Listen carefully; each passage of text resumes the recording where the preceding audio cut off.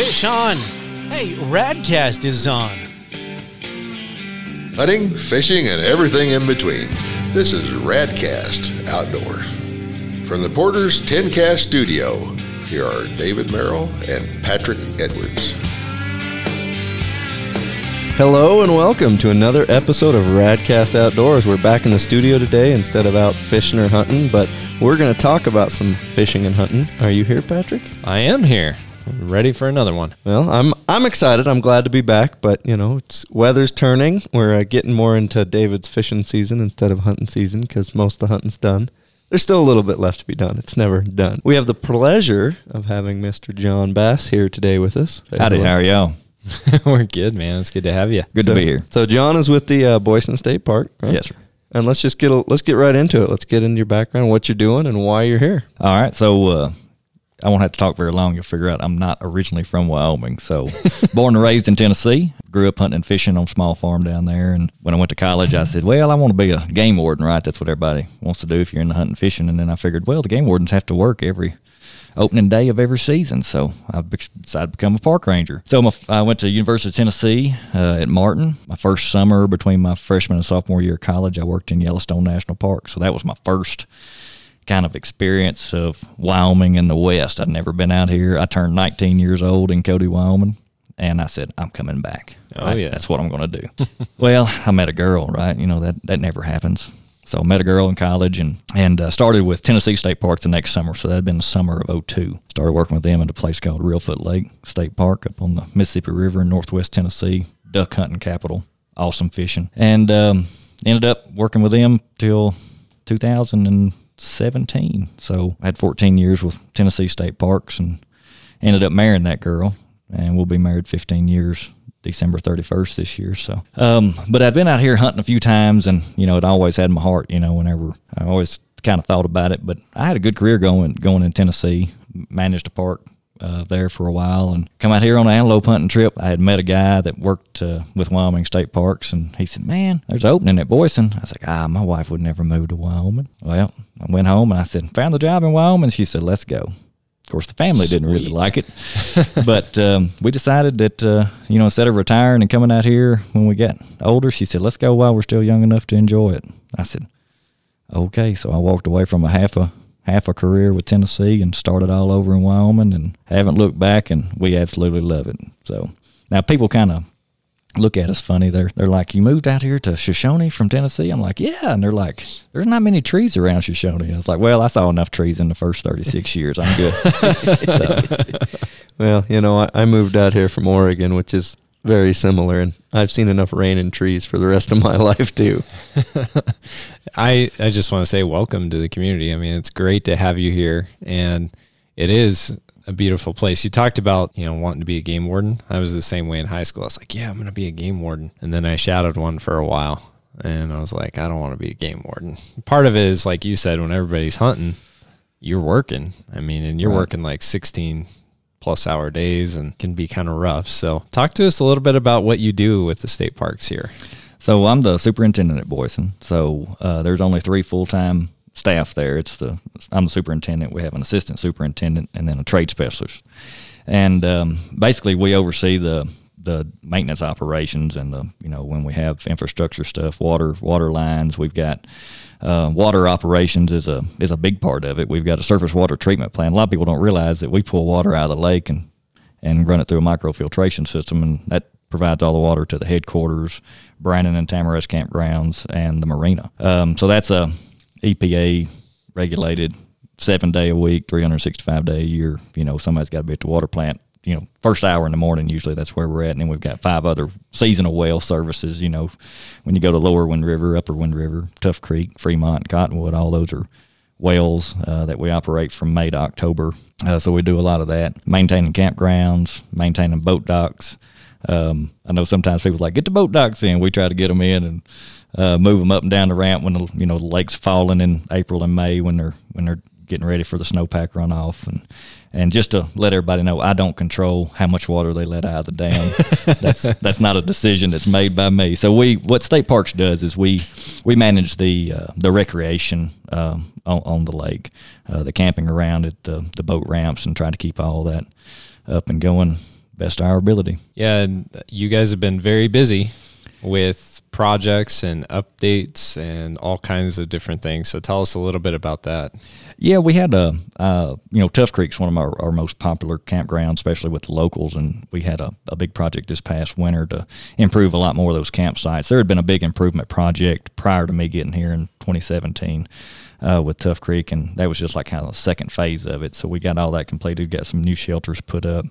The cabins were something that were brand new that they actually opened the summer that I started here, the 3 cabins in Upper Wind River, and they are extremely popular, and they are open year-round. We keep them open year-round. I had actually a real neat group this past weekend. There was all 3 cabins it was a group of veterans that get together and fly fish cool. every year, and so they chose Boysen State Park this year.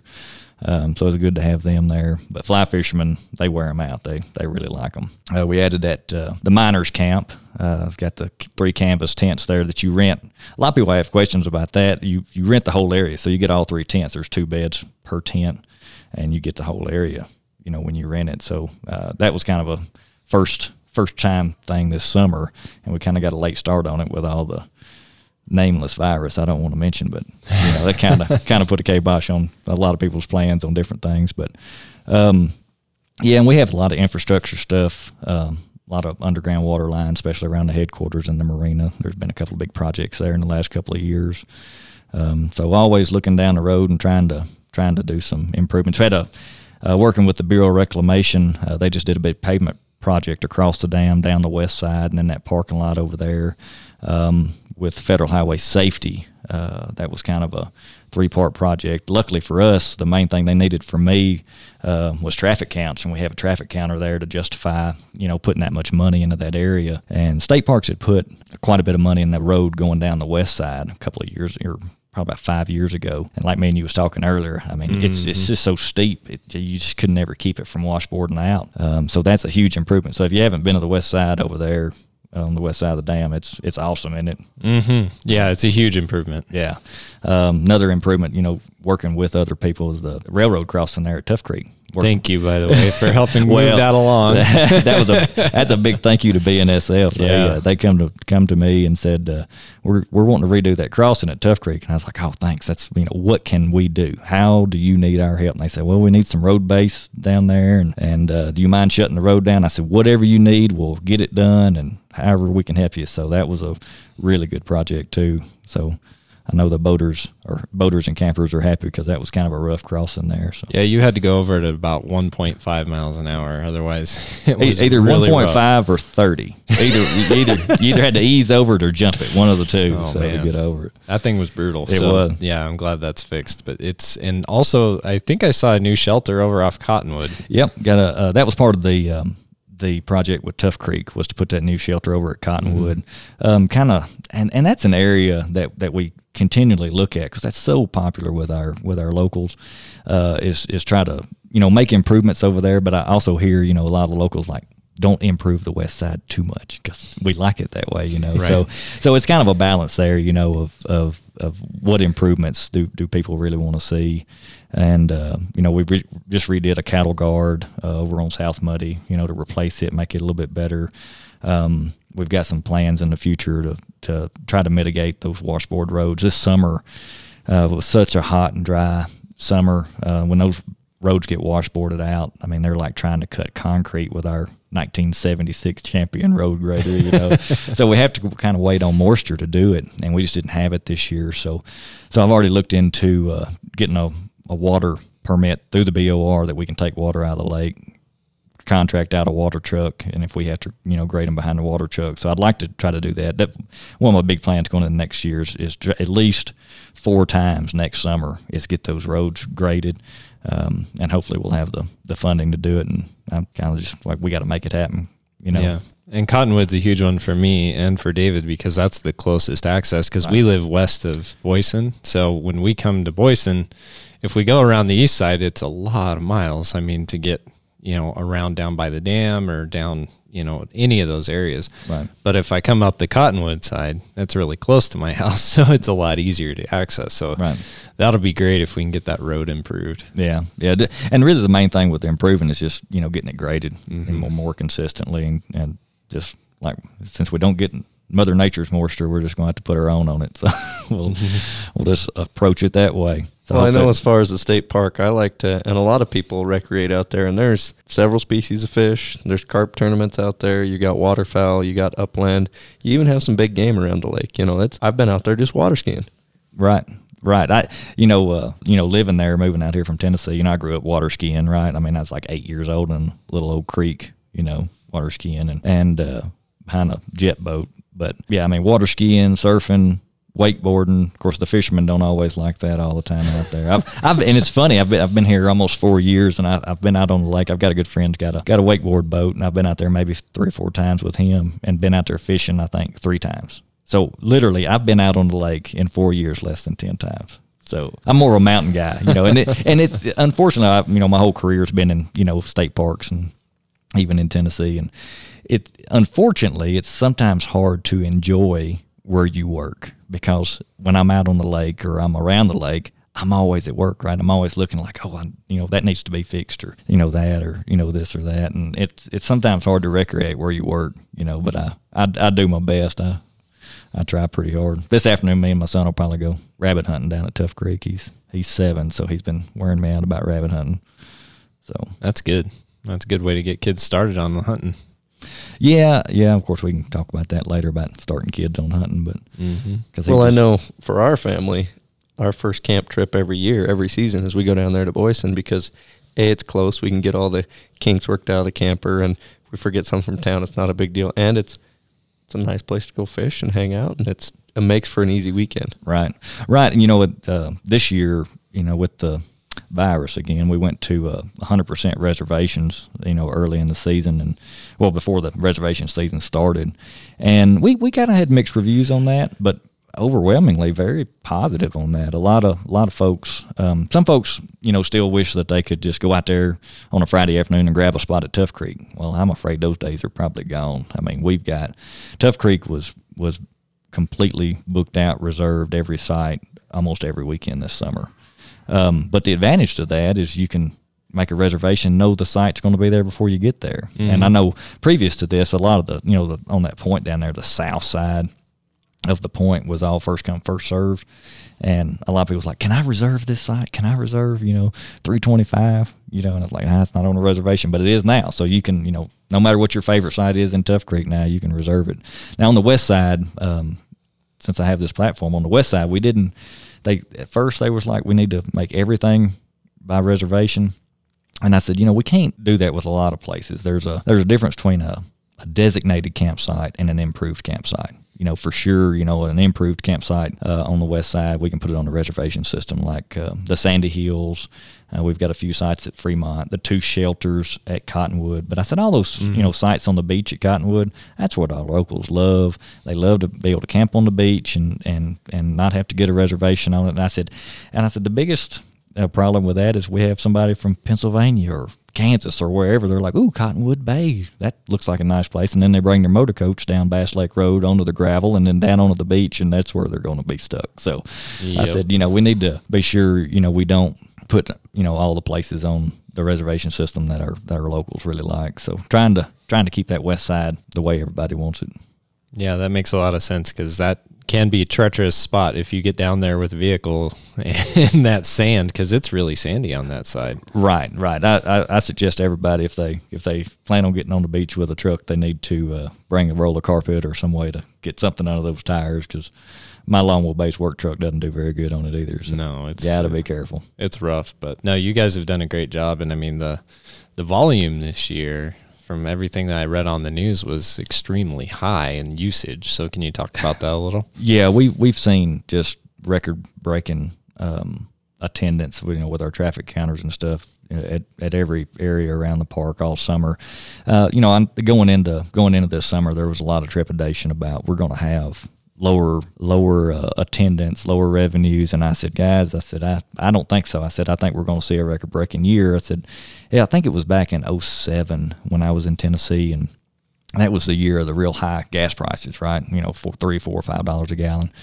And they said, we're going to see a huge decrease in state parks. And I said, well, I bet we won't. Well, what happened is all the locals stayed local, right? They still, so we was just as busy as we always had been. I think that's what happened this summer is, maybe if people was a little hesitant about getting out and going on a long vacation, they just stayed local, used their local parks, and our visitation went up. And then the other thing, after, everybody was cooped up for a month, they wanted to get outside. And, that's what Wyoming is. We're an outside state.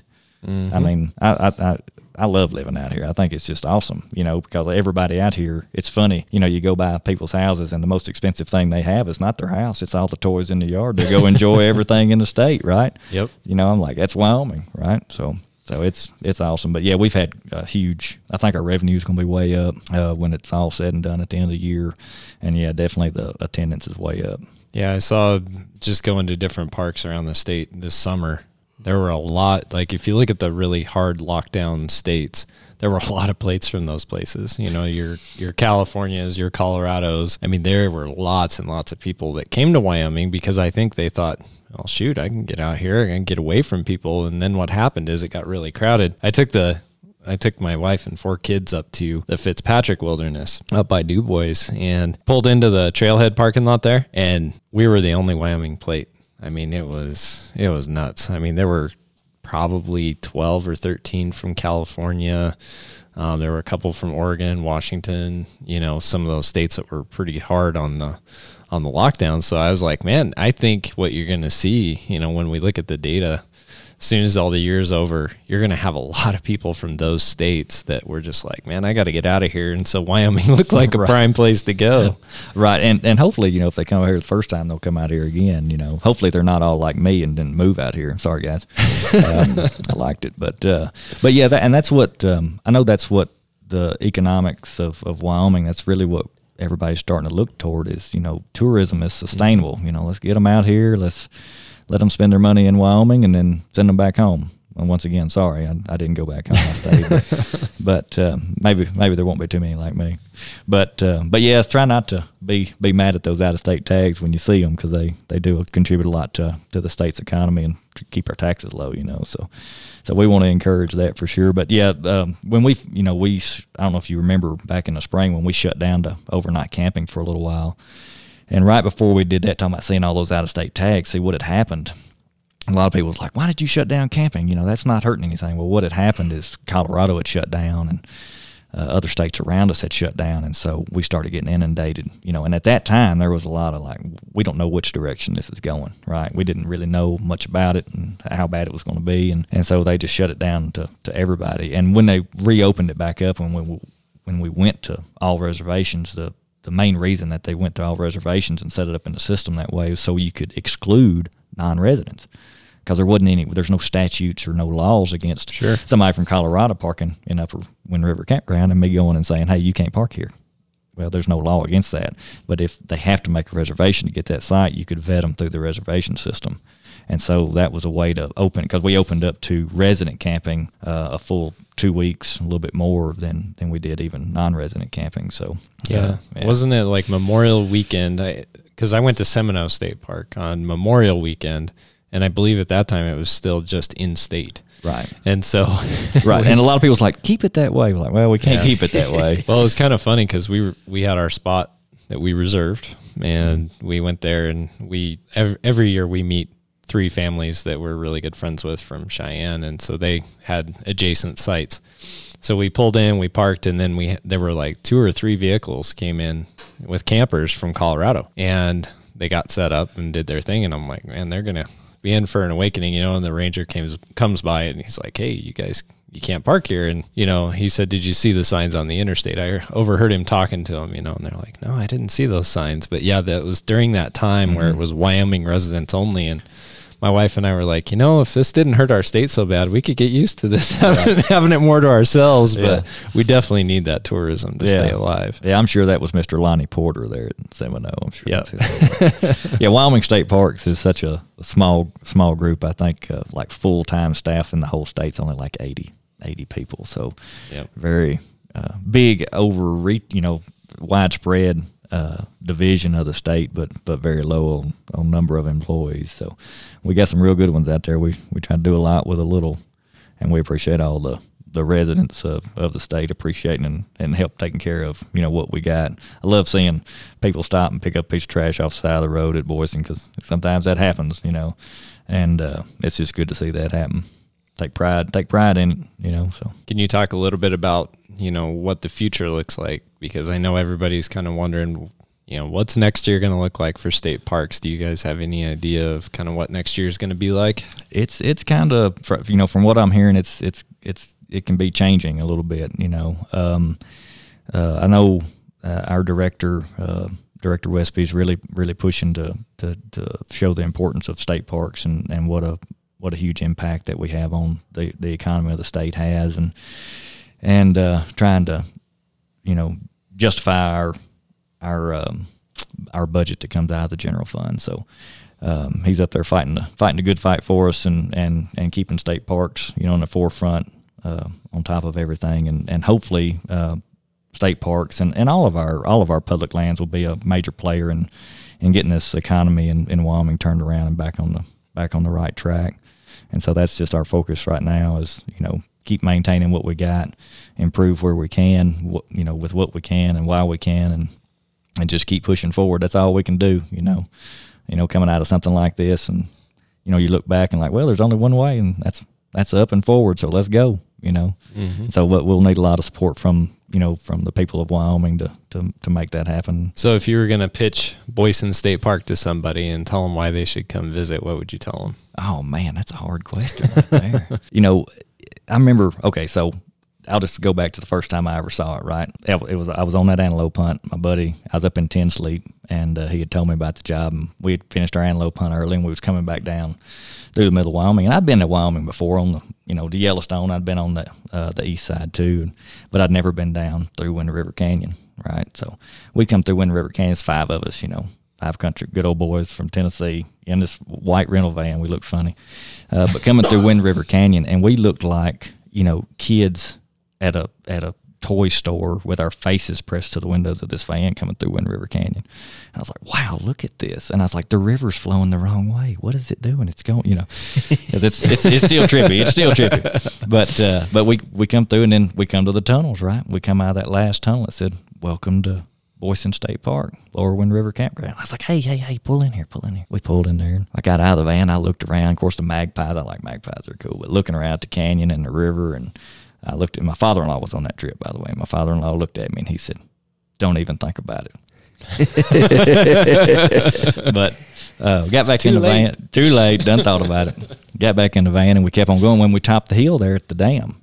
And this huge reservoir, because I had no idea. I didn't have any preconceived notions of what I was going to see. And when I saw that huge reservoir, I was like, it's like an oasis in the desert. It really is. And that it's funny, I saw that on a poster down at the Riverton Airport. It's like Boysen Oasis, and let's see, Oasis on the Wind, I think is what it was called. But somebody that wants to find a reservoir in Wyoming that is not just super crowded with people, because it's big enough, everybody can get spread out. We've got boat ramps all around it. And I mean, there's something to do year round. Some state parks, they're pretty slow in the wintertime. And we definitely slow down, but the ice fishing it's pretty popular. And I kind of got into it a little bit last year. I got a good buddy that's excellent at ice fishing, and I was like, I don't know. I'm from Tennessee. I'm from the South. Ain't what one man ever walked on water, and it ain't been me. So, the ice fishing was kind of new this year, and got enough confidence that I did take my camper out there. So, but y'all be careful. Don't. This was beginning of February. It was I think the ice was 8 18 inches thick, down there on the south end. But that's I always remind people, be super careful out there. Look out for pressure ridges. Pressure ridges, yep. Do not drive around on the lake at night because you cannot see. So I think last year we did pretty good. We didn't have anybody go through, maybe a four-wheeler or something, but nothing bad. Yeah, and people do die from that, so yeah, definitely be careful. Yeah, yeah. I mean, let's see, what day was that? Sunday.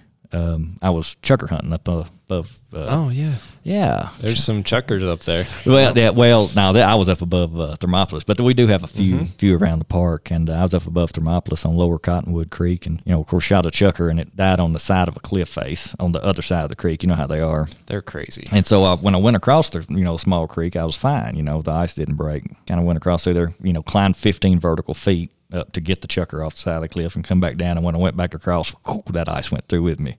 And I went up over my waist in that creek. And luckily it's, 35, 40 degrees, outside, so I didn't freeze to death. But yeah, I mean, that's the thing about Wyoming. It can go bad real fast and you're in big trouble. Chuckers are one of my favorite birds because they know the definition of vertical. Those things, they can go up and over rocks and everything else just so fast. What confuses me about them the first few times I saw them was instead of just going from the bottom of the mountain to the top and just flying, they will hop, skip, flutter, jump, whatever they do all the way up the side. Instead of just flying to the top, it's such a weird little bird. They're crazy. Our deputy director, Dave Glenn, he likes upland bird hunting. And I'd never done any chucker hunting. He was talking about chucker hunting. And I said, well, where do you find them at? And he said, when you're walking along and you think, man, this is getting pretty rough. I need to unload my shotgun. He said, that's where you find them. I was like, oh, okay. And that has been one of the truest statements I've ever heard about, chucker hunting out here. They live in some awesome terrain. But yes, they do. I'm not going to hunt a bird that laughs at me. They do, too. You should hear them. Oh, my goodness. Yeah. They're a wild bird, but I don't blame people. But yeah, they laugh at you as you chase them up the hill, and then you get up there, and then they just fly down, and they're back down the bottom, laughing at you some more. Yep. Yeah, but they are delicious. Oh man, they're good to eat. But I'm sure the calorie expenditure per intake on a chucker's way off balance. It's great for getting in shape. Right. You spend a whole lot more calories chasing them than you ever do out of eating them. That's for sure. So, coming out here out west, what was some of the biggest changes from Tennessee? Oh, man. It's a little windier out here, that's for sure. You kind of get used to that. And, the cold weather. It was funny. We moved out here the end of January of 2017. We moved out here in the middle of winter. And I started work on a Monday, and we got here on a Wednesday, and that Saturday, my wife and, of course, at the time my son was 3.5, and a couple of friends helped us move. They was like, well, let's go to Jackson to the Tetons and do the elk refuge, sleigh ride behind the horses. And nobody's ever done that. You have to go do that, right? So we got in the car in the garage of the house there at Boysen, and she started her car up, and it said -26. And she said, I'm not sure I'm going to be able to handle this. And I was like, you can put on more clothes, but if you keep taking them off, they're going to arrest you. So you can always put on more clothes. Getting used to the winters, but the winters, me and my wife have found we look forward to the winters, right? Because there's stuff to do. We love to ski. We have bought some snowmobiles, had them for a couple of years, but now my son, he's 7. So last year was his first year skiing without me helping him, so he's on his own now. But so every pretty weekend during the winter, we're usually at Meadowlark. We like to go up to the Meadowlark. It's pretty low key, not about 2-hour drive for us. So, but just getting used to, or not really getting used to, but just embracing the outdoor life. Tennessee. Like I said, I grew up hunting and fishing. I'll go back there for Christmas and probably do some hunting and fishing while I'm there. But just the freedom of not being confined to 60-acre parcel to deer hunt on. When you can get out here and walk in a direction and you won't hit, private ground. You'll be dead before you hit private boundary. You can walk so far without having to worry about it. And is it Randy Newberg, real big on the public landowner stuff? Man, that's so true. You're out there, and I always encourage people, it's your land, take care of it. Treat it like you own it, because you do. And having that ability to do that. The people of Wyoming are so lucky to have as much as we do. I think percentage-wise, we have more public land than any other state, I believe. Maybe not Alaska. Alaska's probably got a bunch. But having lived in some of those states, I'm accustomed to having all this state, public, free access ground. Just go, right? Right. And what you're talking about is, I mean, I can go park my truck and hike for 2-3 days and not hit the end of the parcel I'm hunting and not discover it all and not utilize it all.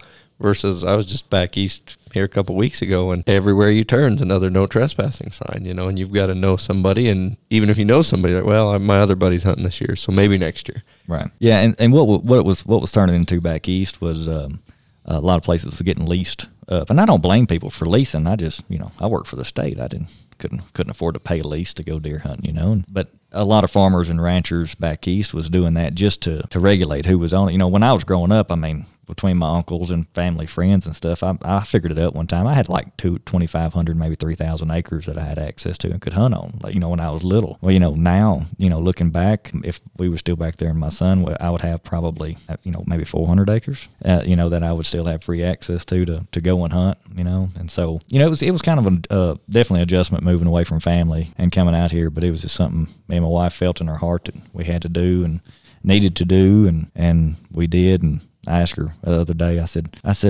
we ever going to go back to Tennessee? She's like, yeah, to visit. So, yeah. So well, that's a good sign for you. She loves. Oh, yeah. I mean, she absolutely loves it. My son loves it. You know, of course. And we knew this before we moved out here. So when he goes back to Tennessee, he went back a couple of weeks in the summer. And of course, we'll go back for Christmas. And so Tennessee is the wild place for him, right? So when I come to Wyoming for the first time, it was so out of everything I'd ever known. So it's, you know, this is my wild place. But I know one of these days when he gets older and adult, he'll probably wind up back in Tennessee, you know, because it's the wild place. It's the exciting place for him, you know. But we got him for, another 12 years anyway before he's 18 and he's out of the house. So teach him about hunting and fishing out here. If you get him hooked on elk hunting, he'll probably stay here.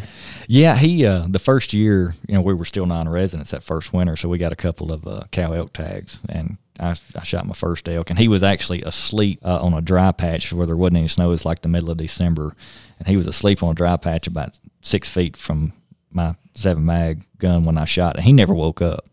Like 30 minutes later, he finally woke up, and I was like, hey, buddy, I killed an elk, you know, and so he's all excited. So he's been on a few elk hunts. The bull elk hunts has kind of been the limiting factor for him. You know, I archery hunt for bulls, and my wife got a bull with her, right? She pulled a bull tag the next year and got that. But my wife, she hunted some in Tennessee, but out here, she's really gotten into it. So she killed another cow elk this year. So we've been here 4 winters, and she's drew 3 elk tags and filled every one of them. So she's 100% on 3 elk tags. So I told her, I said, you're defying the odds on those elk tags. I've ate a couple the last 2 years. First year I got a cow, and then the next year I was able to get my first bull with a bow. Well, first bull ever. I mean, it was with archery. And so now it's kind of hard to go back and say, I'll shoot one with a rifle. You're like, if we need meat for the freezer, I'll let her shoot a cow or something. but now, so she got her first mule deer this year, got it with a crossbow.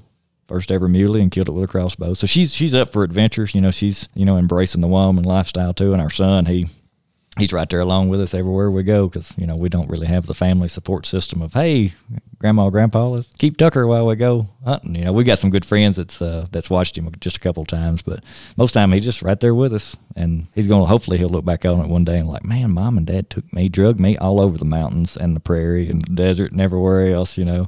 But everything we do together, and it's so important, you know. And you showed me that picture of him, you know, with some huge trout, you know, from Boysen. I mean, the fishing there is insane. Like in getting a little boy on something like that, that's awesome. Oh yeah, he's ruined on trout fishing. I mean, he'll never truly comprehend, you know, how, you know, that 6 limit of trout. We were out with a good friend in his boat on the lake trolling, and yes, I did take my son out of school to go fishing, but we put it down as an outdoor education day with Dad, and it was an excused absence, right? We was fishing. Yeah. But so I lined his six trout limit up there out of Boysen, and it was 19 pounds 2 ounces, and they was 123 inches long. So if he ever beats that for a trout limit, I'm not sure if he ever will. I mean, me and you was talking about those 20-inch trout. When you get out there on the lake, they're just one right after another if you hit them right, and they're just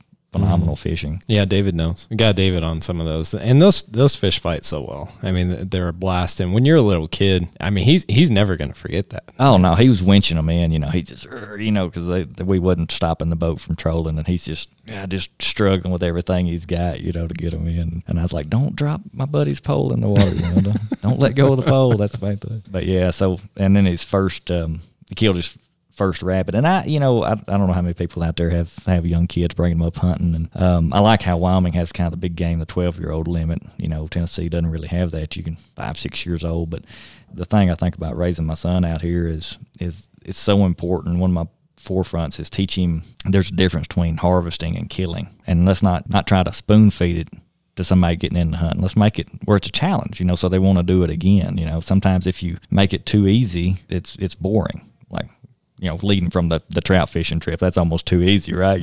So when he goes and he actually has to work for trout, he's going to be like, well, this is no fun, And I think hunting's the same way. But when I finally let him go rabbit hunting, and we went rabbit hunting, and he shot his first rabbit. The way he was shaking and the excitement that he had, it was like, I mean, just looking back, that's what got me into it. And then, of course, as you get into hunting, the more you every year, you get buck fever, right, or bull fever out here, or whatever it might be, and you try to squash those emotions, right? So you're not nervous, and you do make a good shot, but that's the whole reason that you do it, right? Yep. So you're like trying to suppress all those. So now I think I'm at a point where I'll get to shaking uncontrollably after the shot. That's the key. That's when you've been hunting long enough, right, David? Is when you get the buck fever after the shot, but you can control it before. And we've lost something in our society where, there's this whole movement, anti-hunting, people have not brought up and raised this way, don't understand the conservation aspect, which we need to be better stewards about propagating. But at the same point in time, I just go back to that. Last night I took my boy,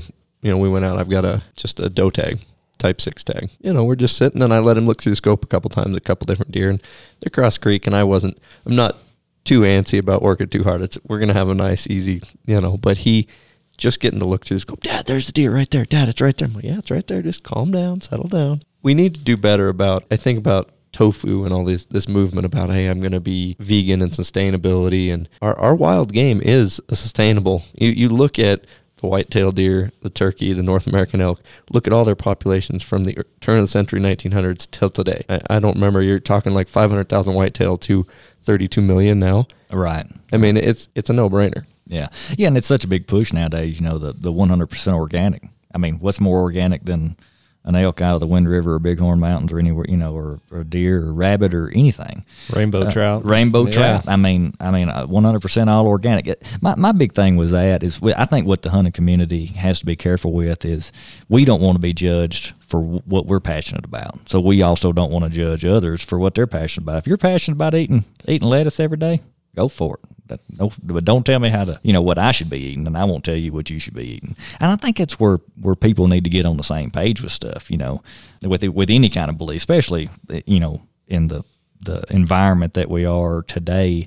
Is it so much, I think, judgmental on how, what you believe. If you believe differently than somebody else, then you're a bad guy. No, that's not.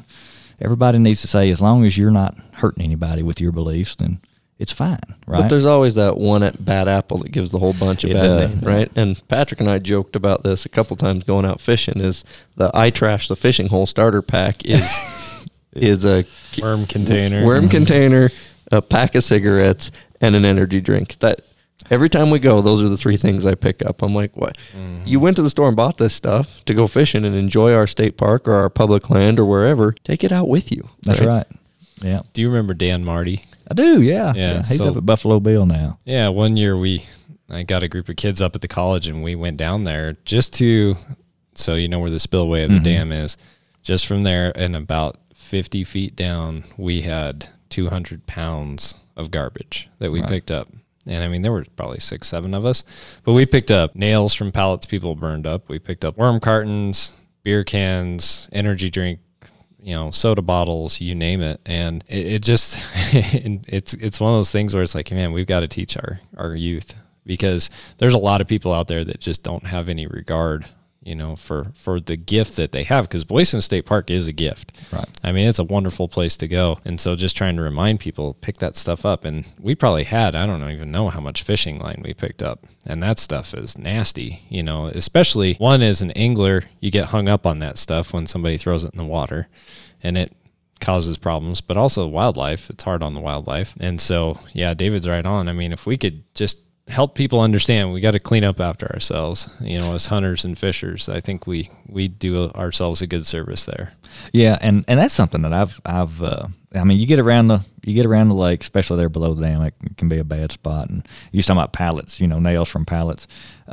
Just for reference sake, that is considered littering if you're burning pallets in your fire rings, because they do have nails in them. So, and then glass bottles, that's a big thing around the lake. That's something that the rangers will issue citations for if you have glass bottles out on those beaches, because like we can go to Cottonwood and take a shovel, and I can take one shovel full and pick a piece of glass out of it, and that, where kids can't walk around with barefoot. A lot of people are like, why do you have a law against glass bottles? Well, just go out there on the beach barefooted and you'll know why.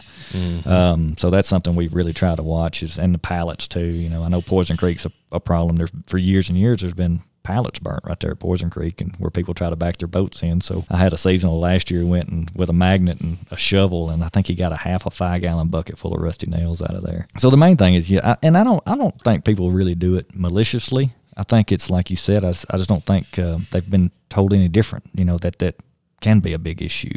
With stuff like that. But yeah, just policing after yourself, and I mean we are our own enforcement, right? Mm-hmm. It's just an ethical thing. With hunting, fishing, camping, whatever it might be. What's right, do it.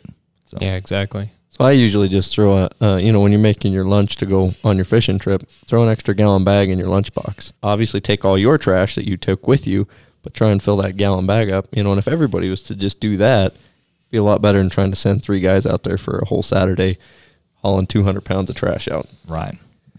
Yeah, it was an epic haul, I'll tell you that, because we found one of those pits where people burn stuff all the time. So we didn't have a magnet, but we picked up nails like crazy. But getting kids into fishing and hunting, obviously you touched on part of it is a lot of people arrange for the babysitter and then go do it themselves, and I've had kind of a similar background of you of, hey, if I was going to go today, the kid's going with me or I'm not going. Right. What are some tips of making that successful? Well, so I've been hunting and fishing ever since I can remember, right? What I have to remind myself is I've had those dynamite days. I've had those days by myself or with good friends where I have, really worked on the ducks or great deer hunts or something like that. And, I got a little son. I got a son now. It's his turn to learn, and it's my turn to kind of take the back seat. And just because I don't think I'm going to get a limit by taking him, or you think it's going to make you're not going to catch as many fish or see as much game, well, that's not why you're going anymore. You're not going for you anymore. You're going for him. And I think that's what I have to remind myself sometimes. We went duck hunting the other day, right? So we're in this field. This is a great example. In this layout, we found a bunch of ducks coming in a field, and a buddy of mine, he brought his 8-year-old son, and I had my 7-year-old son. And I'm laying down in the layout blind with him, and he's got my youth model 20 gauge, which he said he could shoot, right? And I said, well, I think it's going to kick you too much. He's, oh, no, Daddy, I can do it. Like, well, we'll let you learn the hard way. So we were trying to come, and we had mallards trying to land on our blind, right? And so I was coming up out of there, and I was kind of holding him and helping him aim the gun, and he'd just get one shot off. And we didn't. Well, there was a duck that fell, and he claimed it, and I'm not going to take it away from him. Not going to take it away from him. Yeah, I'm not going to tell him any different because he was so excited he killed his first mallard, right? But he wasn't anywhere close to it. But that's okay. But the thing with that is, if it would have just been me and my friend, instead of us taking our 2 boys to let them have this experience, we'd have killed our limit of mallards, no problem, right? We walked out with, I think, 4 ducks instead of 8. But those 2 boys killed those 4 ducks, right?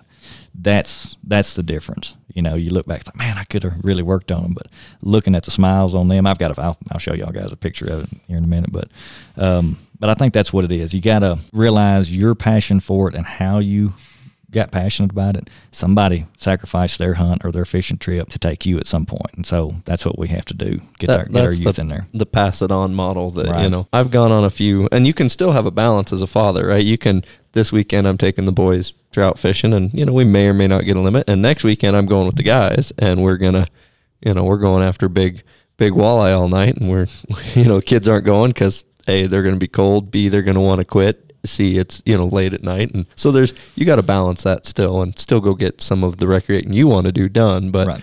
definitely, we've talked about this several times before, when you passing it on, you definitely need to check the expectations. And like 3 weeks ago, we went out and went deer hunting on this same tag with my boy, because it's just something him and I have been doing. And my wife got an elk, I got an elk. The freezers are fine. This doe tag is more, hey, let's take the boy hunting. And, it was really cold. We had that cold snap here a couple weeks ago. And we got up to the little bench I like to glass on him, and he'd been there about 5 minutes. And he had him dressed up with coat and gloves and his snow pants, and he was still getting cold. And the wind was blowing just enough to make it miserable. We were there a couple minutes. I said, all right, let's go back to the truck. And it's a 20-minute haul back to the truck. My brother ended up staying there, and 5 minutes later they saw deer. But it wasn't about harvesting a deer. It was about getting him out in the field and having that experience and those memories. Right. And I try to watch on how miserable it is. If you know it's going to be miserable, it might not be the best experience for them sometimes. So you kind of have to gauge that as because you don't want to make it. You want to make it where they want to do it again. So I think it's a fine balance, kind of a riding the fence of, you don't want to make it too easy, but you don't want to make it too hard either. And I don't know what that balance is different for everybody, I think. But that's what I'm constantly thinking about, even with my wife, because she's kind of just got into hunting out here, a little bit more than she did in Tennessee. And that first, when she had that bull elk tag, I think I flirted with the making it too miserable on covering a lot of ground one day. But I mean, when she finally killed her bull and we got him up out of that canyon, she was like, never again. I'm never doing this again. And I told her I put her in for another elk tag this year, and she's like, oh no. And I was like, yeah, it'll be all right. Well, she killed her cow in that same canyon, except deeper down in it.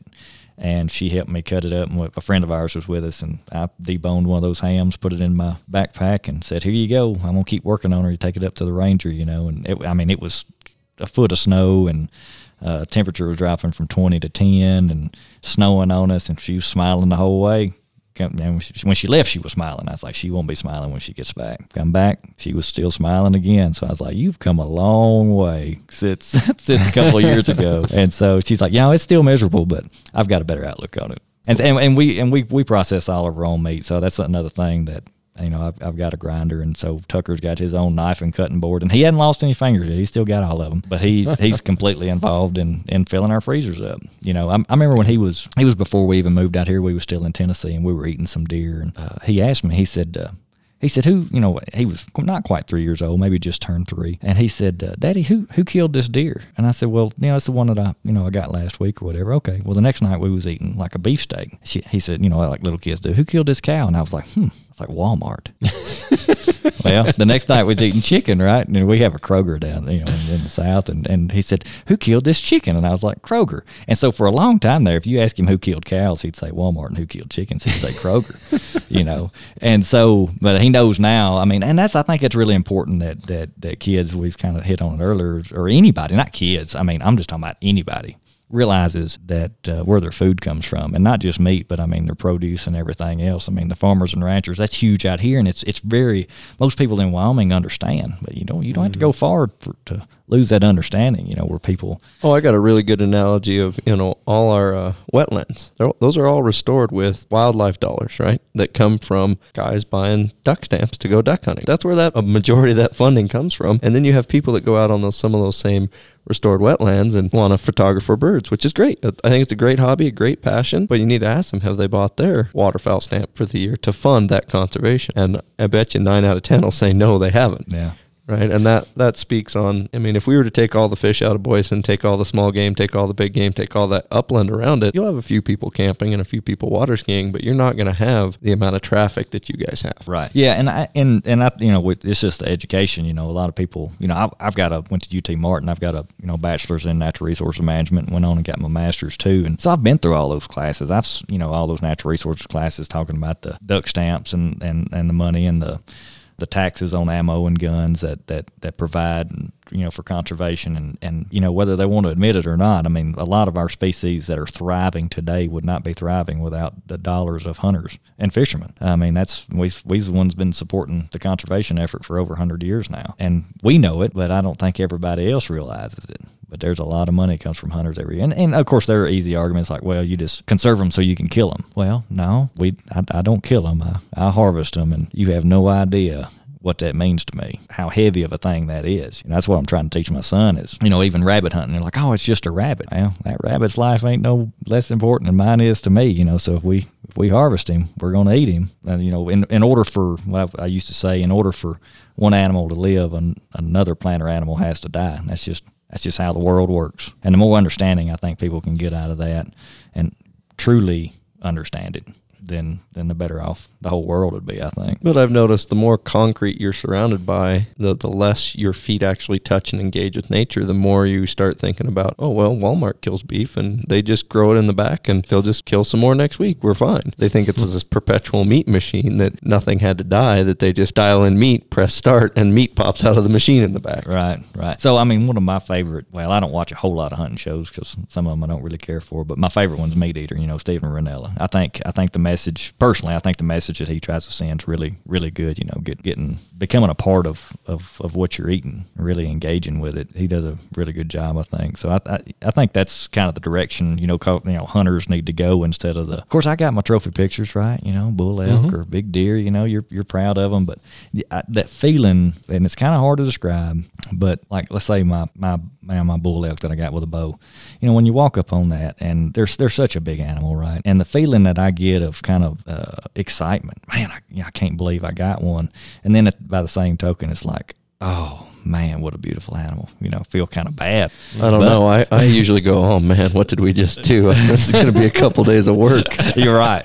Yeah, that was a epic pack out. That's a long story. That's for another show. But yeah, just the feeling that you get when you walk up on anything that you harvest. Like the other day, I was on the Bighorn River and shot my first widgeon. I duck hunt a lot in Tennessee, and widgeons are not rare. I just happened to never be on a hunt where one was, where I got one. So I shot my first widgeon the other day, and I had to appreciate that duck. Man, I just sat there and stared at it. I took some pictures of it, but I don't know. I'll go to bat any day. Your true hunters and conservationists are the people that love nature and the outdoors and will protect it the most out of anybody, because they're such a big part of it, such a big part of their life. I look back like, what would I do if I didn't hunt and fish and recreate outside? What do other people do, right? Yeah. And it's hard for me to comprehend. Yeah, I'm glad you brought that up because I noticed things like we'll have people come and visit our farm, our little family farm, and I noticed really quick that things are different because, when we catch fish, so we fillet the fish out, and I started doing something with walleye recently where I make stock out of the walleye bones and different things like that, things that people would normally do. Every time we eat a chicken, we make stock. We utilize as much as possible, and I have a lot of people that look at me like, what are you doing? Why would you do that? And I always try to explain to them, like whether it's peeling a cucumber to feed to my family, I'll take those peelings and feed them to our rabbit who makes pellets that go into our compost, which makes fertilizer for our garden. Like we try to make it a full cycle with everything that we have, and we try to utilize as much as possible. And why would we do that? Because we care about the resources that we have, and we want to make those resources go as far as possible. And so I've been really trying to teach the kids about, it's really easy just to throw everything in the garbage. It's really easy to not utilize that resource. But when you expand your mind, kind of like Steve does with his book, with that Meat Eater cookbook, there's so much you can do with that animal and with the parts that you get. And it's just kind of cool to show people that may be from that concrete jungle that you were talking about that, yeah, you can do more with this. And let me tell you about it. And let me show you.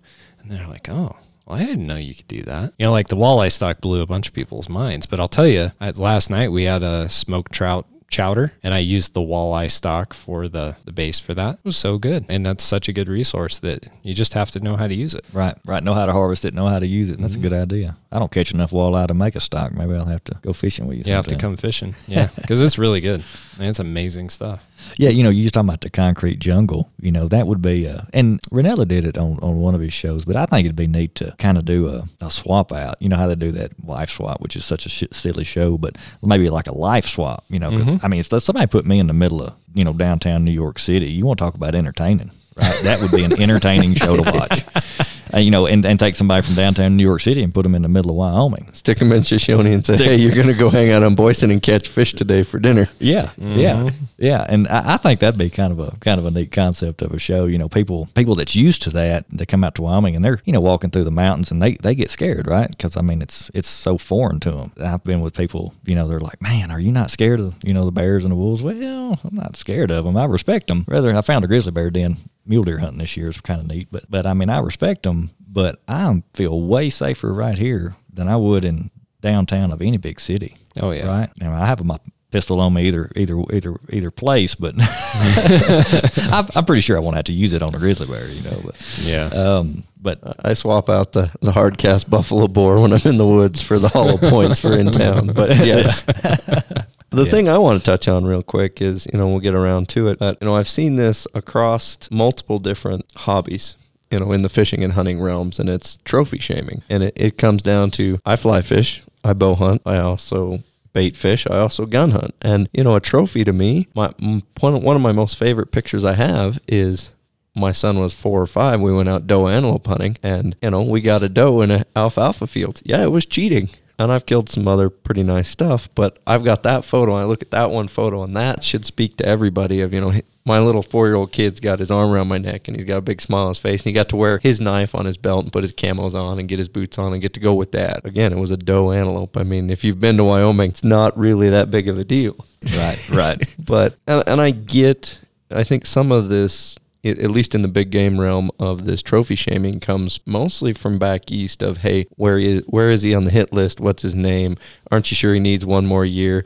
And if you're hunting 300-acre parcel where you can do that style management, great, more power for you. And yes, the thing I've seen is you pull into a gas station and, a father and son have a spike elk in the back of their truck, and they're, high-fiving really glad. And then you get some crotchety old hunter walks over and goes, it's out-of-state hunters like you that the reason we don't have any big bulls around here. It's like, you don't know. Maybe that wasn't a father-son. Maybe that was, a guy taking some kid for his first hunt ever and filled his tag and said, hey, I'm going to provide food for you and your family for you. You don't know the circumstances, and you know what? Maybe that was that kid's first hunt ever. You need to walk over and say, congratulations.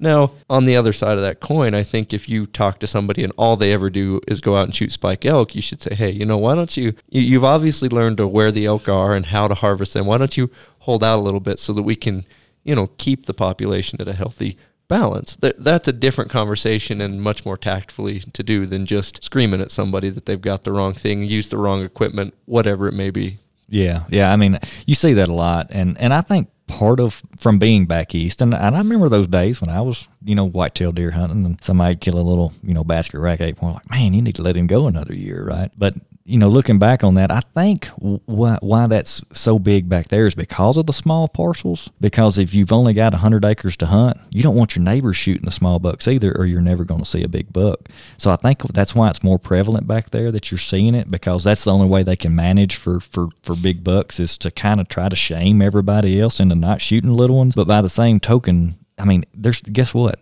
That person that just shot that little bull or buck or whatever it might be, they're out there doing the same thing you're doing because they love to do it. And ain't no sense in shaming them over that. I mean, that's what we love to do. So, I mean, like you was talking about pictures. So one of my favorite pictures, we have a wall in the house, and I go to canvasdiscount.com, and I make get canvases made out of these cell phone pictures that I take. And one of my favorite ones was last winter. We were rabbit hunting, and I shot a rabbit with my recurve bow. So I missed him the first shot, got him the second shot, 25 yards, killed a rabbit with my recurve bow. You'd have thought I just killed a bull elk. Of course, my son was right next to me, and he was so excited. But I've got that picture of me holding that rabbit, my recurve, and my son's got the 2 arrows, and he, we're all excited. And it was just like, wow, that's a cool experience. But, at the end of the day, no matter what day it is, when you lay down to go to sleep, I hope everybody looks back. One thing we ask our son a lot, what was the coolest thing that happened to you today? Every day. And so it might be something little, it might be something big, but even if it's little, he remembers it, and it might be something big.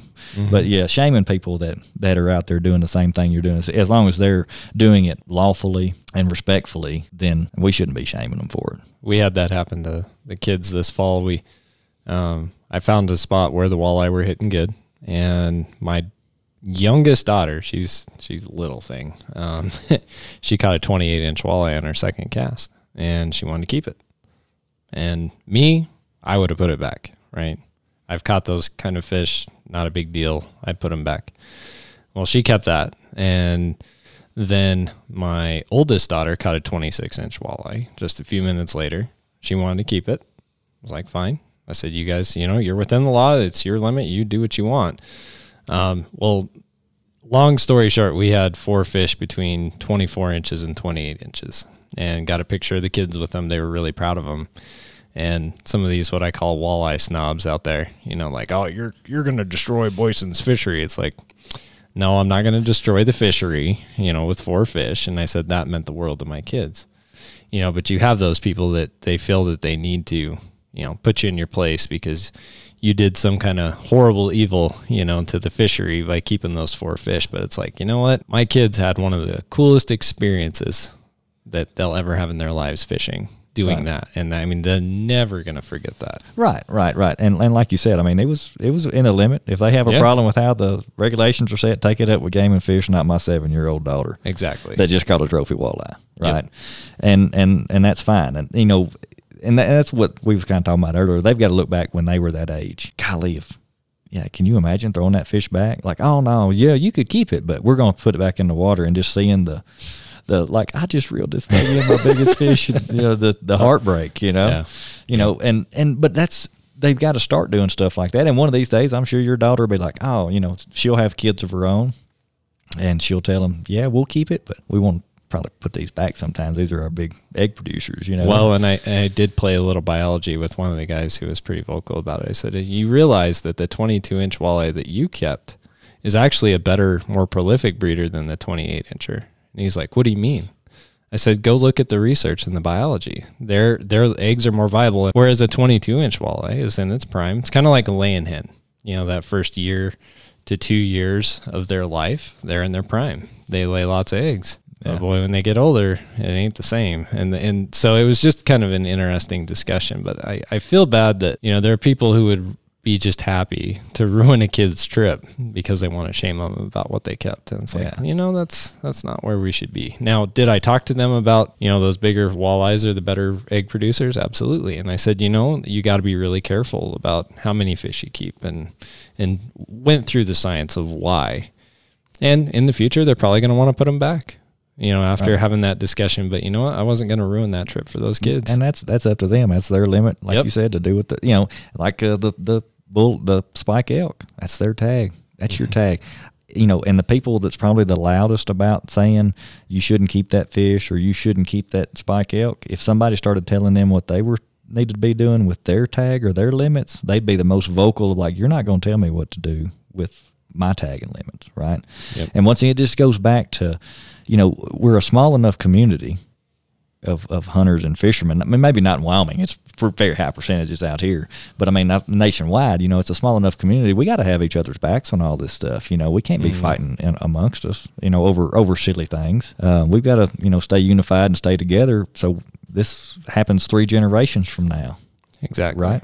Yeah. This brings me to my next point is, the ones that are under the gun the most right now are the ones trapping, because everybody can put a moral, link on, hey, trapping is bad. And in some aspects, I can see some people's point of view, but, we get into the possums, the fox, the coons, even into the wolves. Some of those critters can't be managed on the landscape without that tool. And you go, there's this hierarchy. If I go out with my kid and we catch a fish and we put a picture on the internet, nobody has a problem. I go to shoot a turkey. Turkeys are pretty ugly. Nobody has a problem, right?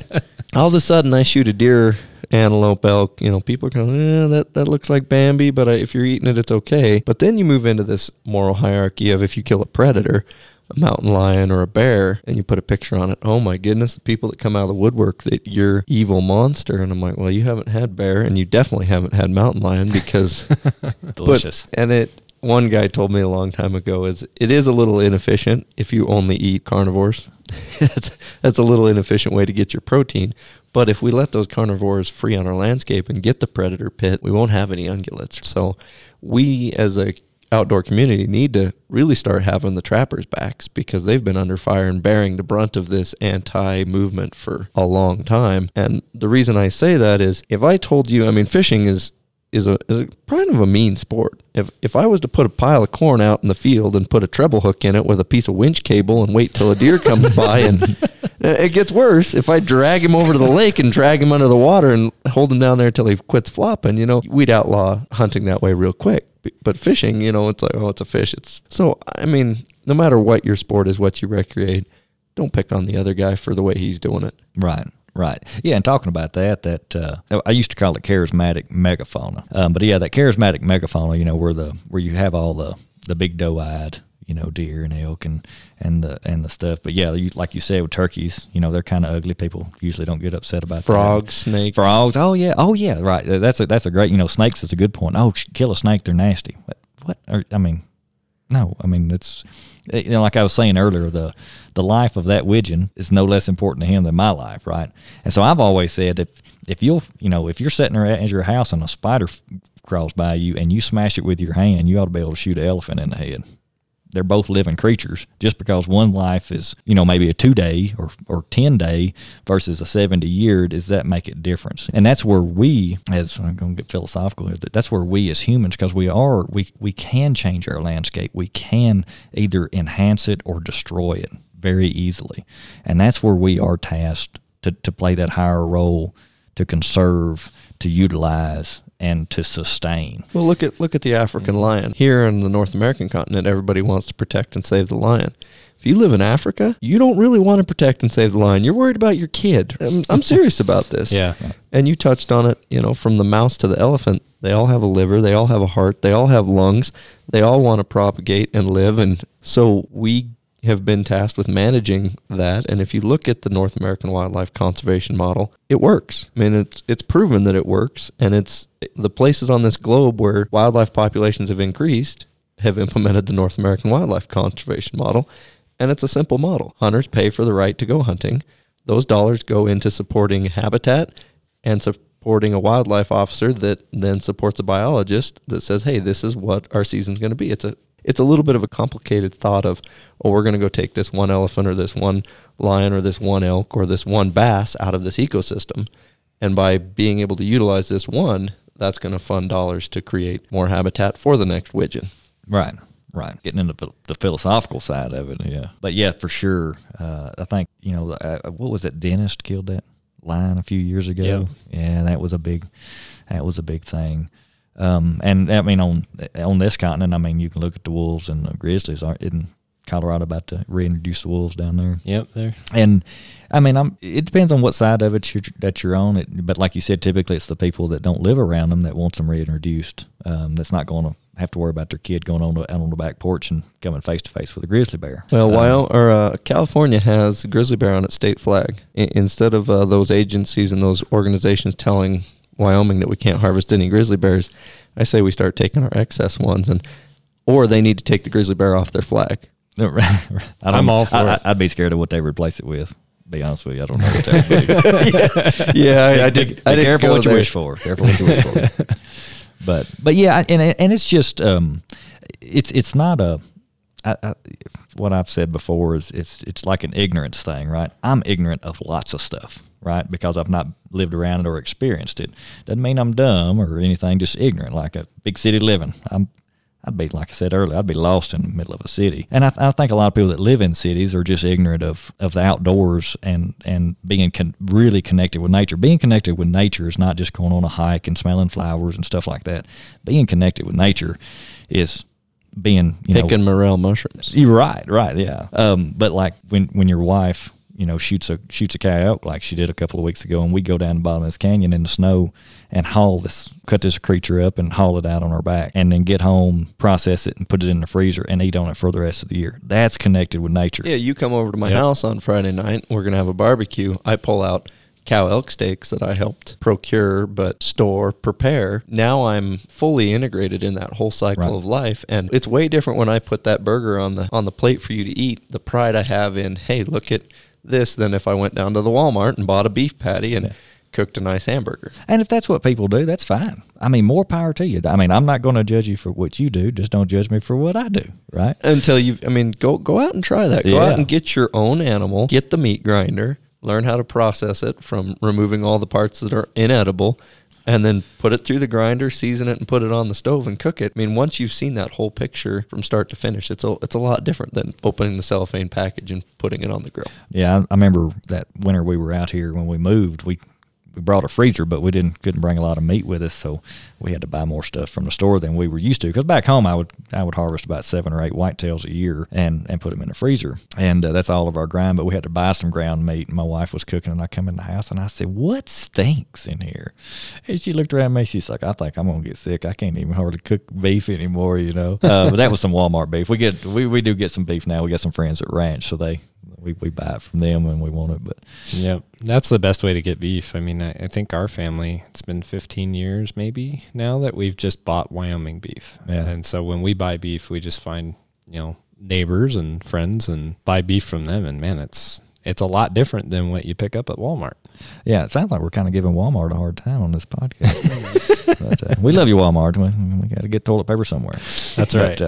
I think they're out right now. they probably, if they're not out right now, they're about to be out again. Exactly. But yeah, I mean, it's just a different way of living. I think Wyomingites do it better than anybody else in the country as a whole. I really think they do because even your farmers and ranchers. I got some real good friends that are ranchers. They hunt a little bit, but they eat their sheep and cattle that they eat. Oh yeah, or that they raise but I mean, talk about connected to the land. I mean, they're out there every day too. I mean, there's very few people in Wyoming that's not connected to their land in one way or another. And I think that's kind of what makes this state really unique and such an awesome place to live and work and play and do whatever. Yeah, David and I raised our own pigs this year, and I mean that's a process, man. Raising animals and butchering animals and putting them away. I mean, it's a lot of work. Well, but it's so good. We threw 2 elk on top of that, and we put the pigs down the same week that the 2 elk were hanging. So you're a glutton for punishment. That's what I was going to say.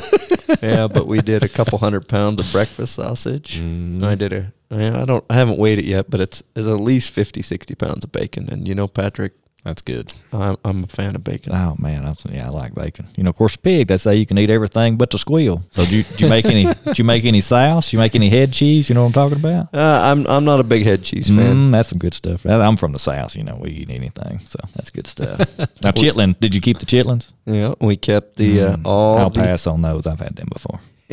We kept all the extra fat. We can render that down. And I mixed it with everything. I still got a huge box of fat. So I think we're going to maybe make some candles. Yeah. Oh, smells like bacon. Right?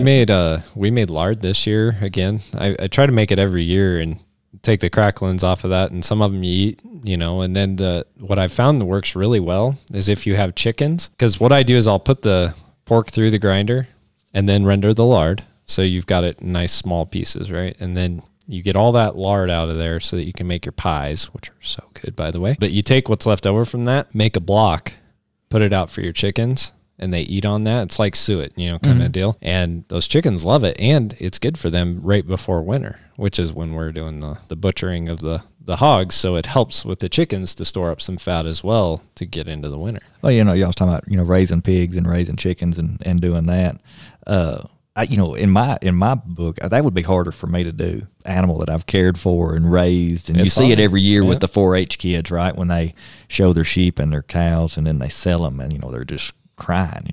That would be me, man. I think I'd cry if I had to sell my cow, that I've raised from a calf. But I mean, that's what farmers and ranchers do, right? I mean, raise it up, and that really, by doing that, it really makes you want to utilize all of it. You don't want to have anything to go to waste there. But yeah, now cracklings are good. Y'all heard what chitlins is what I mentioned a while ago. You kept the chitlins out of it?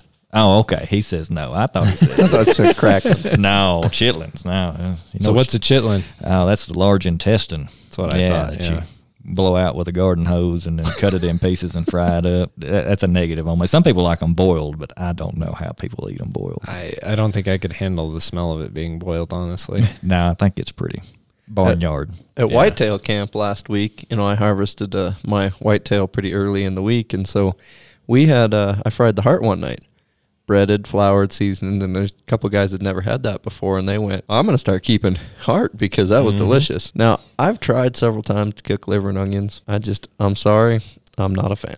I'm not a big fan of liver either. It's it's the oil filter of the body. Literally, it's what it is. So I'm not it's real rich. But talking about doing the heart, so on we was talking about meat eater earlier, on this coos deer hunt in Arizona, I don't know if you've seen it. I'm going this year, by the way. Are you? Boy, my son will be jealous. He wants to go coos deer hunting. I was like, they're just like a mini whitetail, you know. I drew a heavy tag, so we're going to go chase javelina, and then I'm going to pick up a coos deer tag while I'm there. That'll be fun.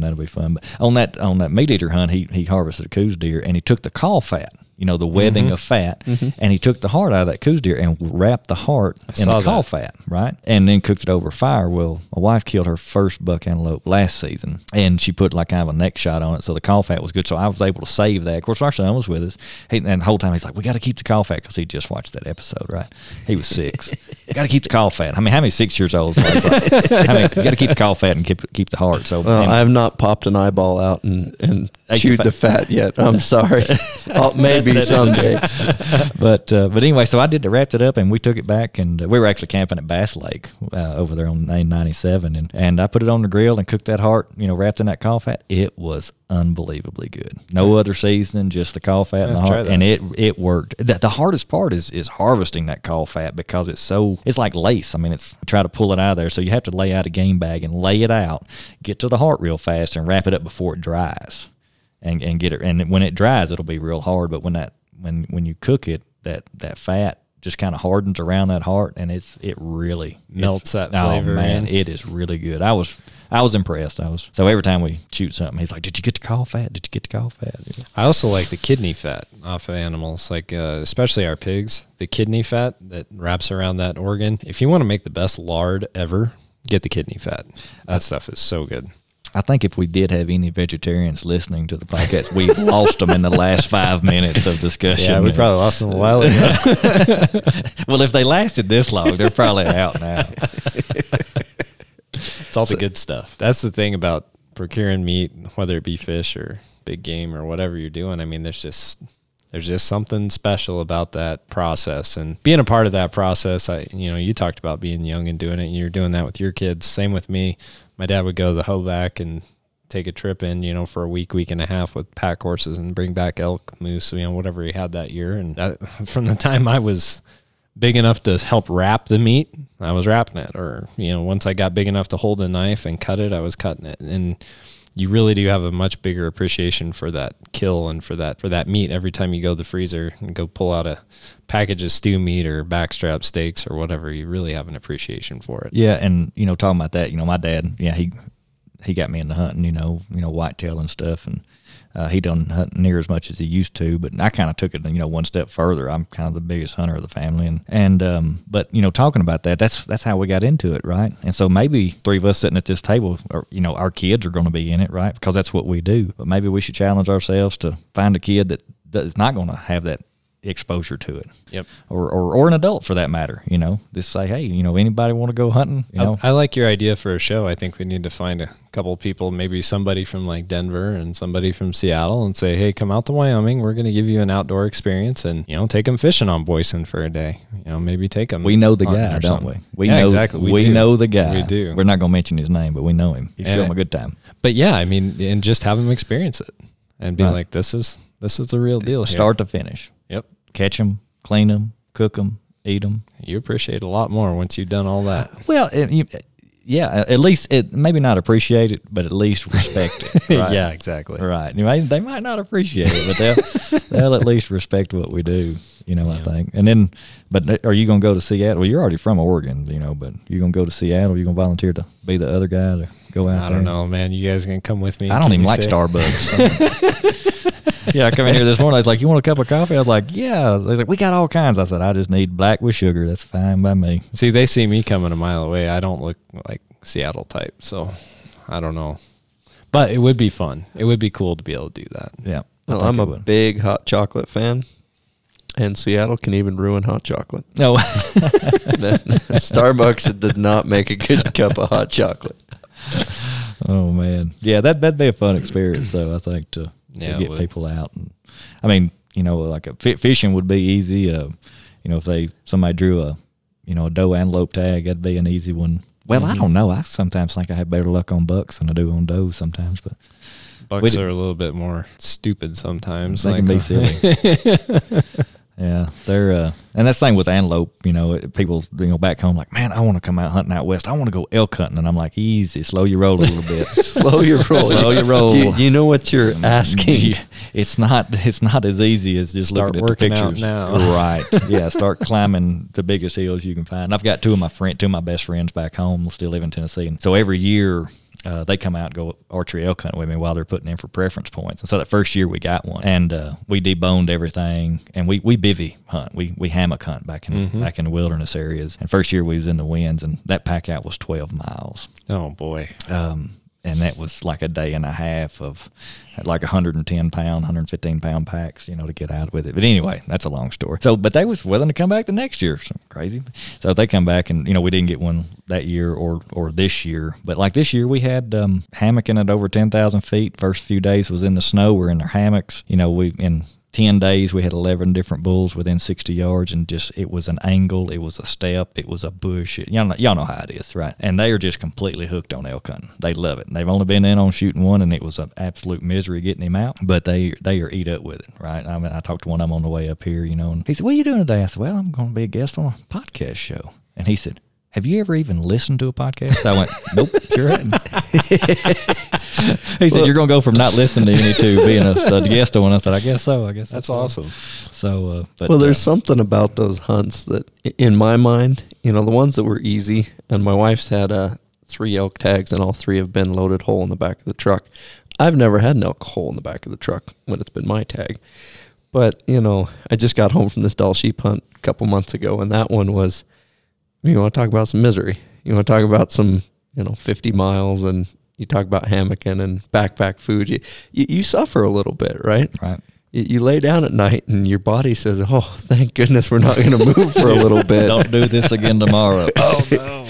But, as some time and space and distance gets away from some of those more miserable trips, those are the more memorable. Those are the ones I want to repeat for some reason.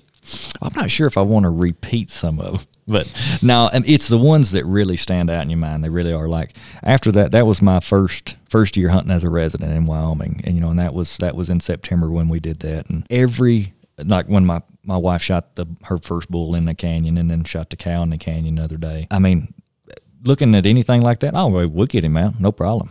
I mean, it has set a perspective for me, and I think that's a big thing wrong with some people. They don't have enough perspective on things, right? And think the times are real bad or whatever. Well, you just need a little perspective, and sometimes you get that whether you want it or not. But the perspective that you gain off of those bad hunts or those long days of fishing that you don't catch anything makes you enjoy the great days or the easy days. You appreciate them. Oh, I came home and I appreciated just walking to the sink, and you turn this little silver knob, water comes out. Oh, man. Yeah, right. It's amazing. After 10 days in the mountains, my wife really appreciated that I was actually going to use those silver knobs and take a shower. Yeah, showers are good. It's like the electricity. Flip a switch, turn a faucet on. Water, just your basic necessities that a lot of people can't live without. I don't know why we're glutton for punishment, but we put ourselves out in the wilderness and love to do it, and people look at us like we're crazy, and that's okay. Yeah, well, everybody got to have a hobby. I might have been walleye fishing the other night, and the stars over Boysen Lake were oh man, they were pretty cool. That's an epic thing to either be fishing, the reservoir itself or down below, and you just look up and you see all that, and it's just like, wow. And there's people that live in cities with so much light pollution that haven't seen the stars. Right. And I mean, I take those for granted now because I live outside. Yeah. Yeah. You look up and you're like, wow, we're just a blip in nothing, compared to the universe, but just a small little insignificant thing down here. But man, it's just so cool to look up at the Milky Way and just the majesty of it all. Yeah. So if you're out there in one of those concrete jungles, take a trip to pick a state that doesn't have light pollution and just go outside one night and just stare. Well, whenever somebody comes to visit Wyoming from wherever y'all, we choose somebody, right? Let them have that Wyoming experience, make them sleep outside. But boy, some of these nights, I do appreciate having a house when it's blowing about 50 miles an hour and snowing, and you're like, them poor, antelope out there in the middle of the prairie. I kind of feel worse for them than about any animal out there because they just live out there and put up with it. An elk or a deer, they'll find a hole or a tree or something, some woods. Man, those antelope. Much respect for those guys. Yeah, bison, all the other critters, even my horses, when I look out in the pasture, they put their butt to the wind, right? Bison stand there and they put their faces to the wind. Those critters are tough. Yeah. I remember growing up in Cheyenne, you got all those antelope. I mean, that's one of the highest density antelope populations anywhere. And I remember driving out north, out by Chugwater, which is one of the windiest places on the planet. That's where the semis take naps, right? Yeah, they fall over and take naps. It's crazy. But there was this one hillside, we just had a huge snowstorm come through, and there were a bunch of these little lumps on the side of the hill, and it was antelope that had just bedded down on the backside of the hill, and the snow had kind of piled up on them.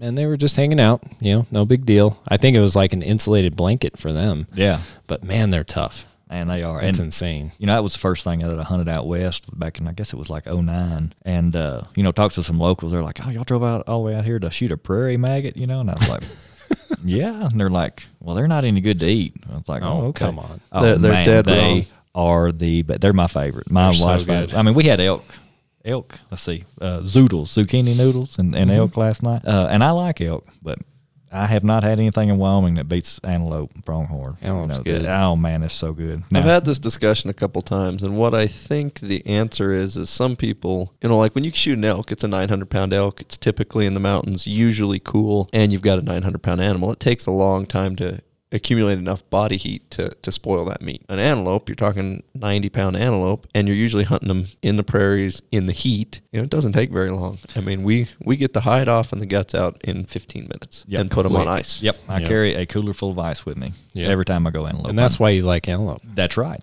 and that's just something that every antelope hunter should learn.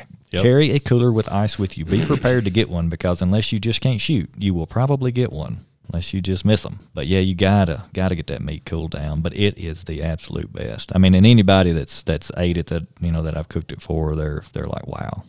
My wife, she loves it. Yeah, mine does too. But I mean, we drew 2 buck tags this year and didn't draw any doe tags, and that's why I put her in for that cow elk because instead of getting 4 antelope does like we did last year, we didn't have those doe antelope tags, and so she's like, I was like, well, I bought you leftover cow tag for elk. She's like, oh man, that sounds hard. And it turned out being hard. But you got the meat? Got the meat, and I ate some of it last night. So, well, I always put in for those leftover cow tags as the backup, right? Because I like to do the archery elk thing, but I want a big one if I'm gonna go. Right. And so, I did harvest a bull, and then my wife drew her bull tag, and I put her in for a harder tag that I didn't think she'd draw. And she shot a really nice bull.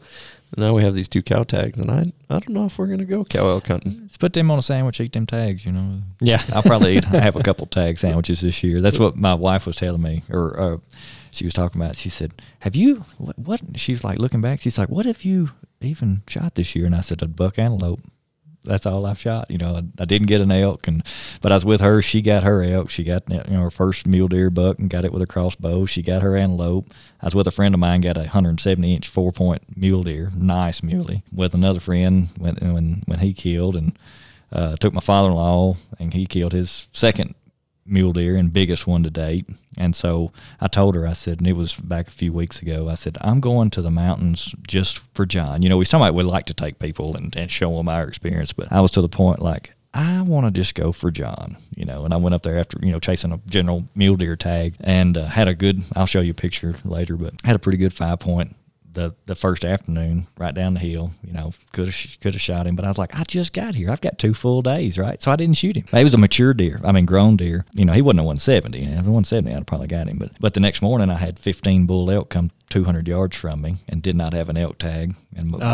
But my buddy did, and I called him and called my wife, and so they left at like 3:30 in the morning and come up, and she killed her cow elk the next day. So by me passing on that very respectable mule deer and turning my hunt into my wife's hunt, she got her cow elk, and we got that tag filled. But it was funny. So I think I've had one afternoon of hunting, an afternoon and a day of hunting just by myself, But it's so much fun to take other people, me and my buddies back home. It's even when we were whitetail hunting, it's almost no fun to go by yourself anymore. the older you get and the more experiences you have, the more you kind of want to share it with other people. And, when you do have that luck and harvest an animal, you want to turn around and be able to high five or give somebody a hug. I mean, I'm sure y'all have too. Y'all been on these hunts and with these guys you've been living in the woods with for 5, 6, 7, 8, 9 days, and you finally harvest something and you turn around and just give them a big old man hug. That's when you got close during the hunt. You're like, oh man, So I mean, it's just a fun experience to do it with somebody else, or vice versa. Somebody else fill a tag. When my buddy got that really nice mule deer the day before, he had passed on a 5x5, probably 140-inch deer, and he was on it, and I heard the safety go off, and I said, he's fixing to shoot this deer, and he didn't. He come off of his gun. He grew up out here. He's killed some really nice deer, and he come off of his gun. I looked at him. I said, I'm proud of you. I said, there's a bigger one up here, because he had seen him the weekend before.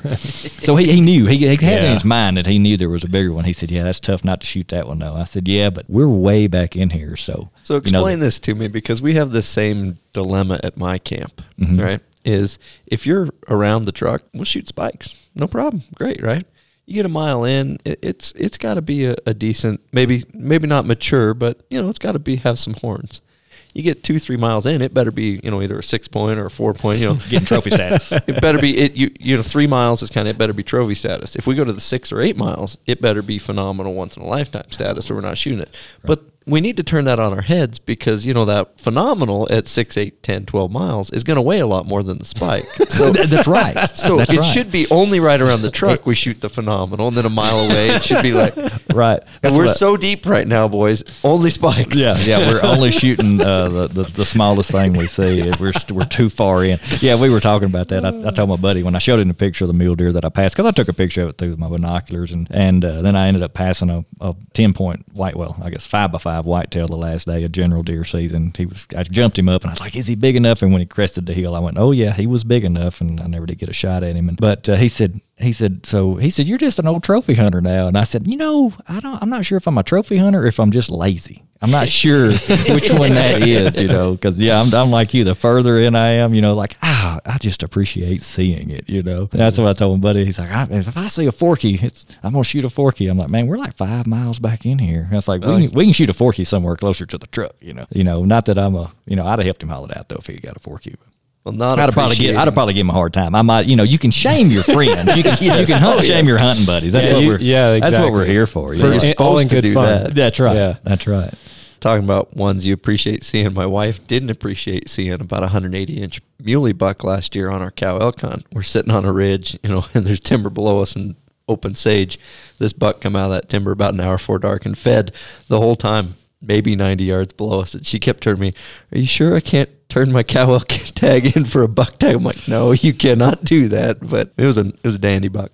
Yeah, that's I've only killed one mule deer buck, right? And that was 2 years ago. My wife had that bull tag, and I had been joking all year, right? Because she drew her first bull elk tag, and I said, well, General Deer opens up there that same day. I said, I'm going to carry my rifle with me, and I'm going to shoot this old slob knocker mule deer while you elk hunting. And I kept saying this joke, right? Well, lo and behold, we got there. Well, the elk wasn't there. It was like 5 degrees. It was super cold. We went out on this ridge, and there was a bunch of mule deer, and there was a 5x5 mule deer down there. And I looked at him, and it was kind of a far shot, and I looked at her, and I had actually her father-in-law, or her dad was with us too, and he went on around the corner, and I said, man, that's a good mule deer.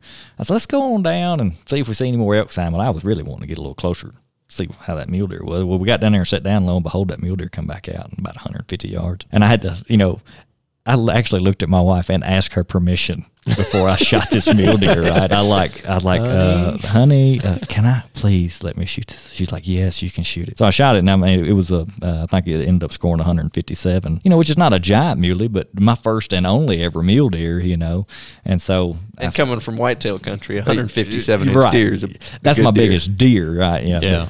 But I was able to drive the Ranger to him, so that wasn't too bad of a hunt, but in the snow. But yeah, having to turn around and ask your wife permission to shoot a deer, that's probably not an experience most guys have.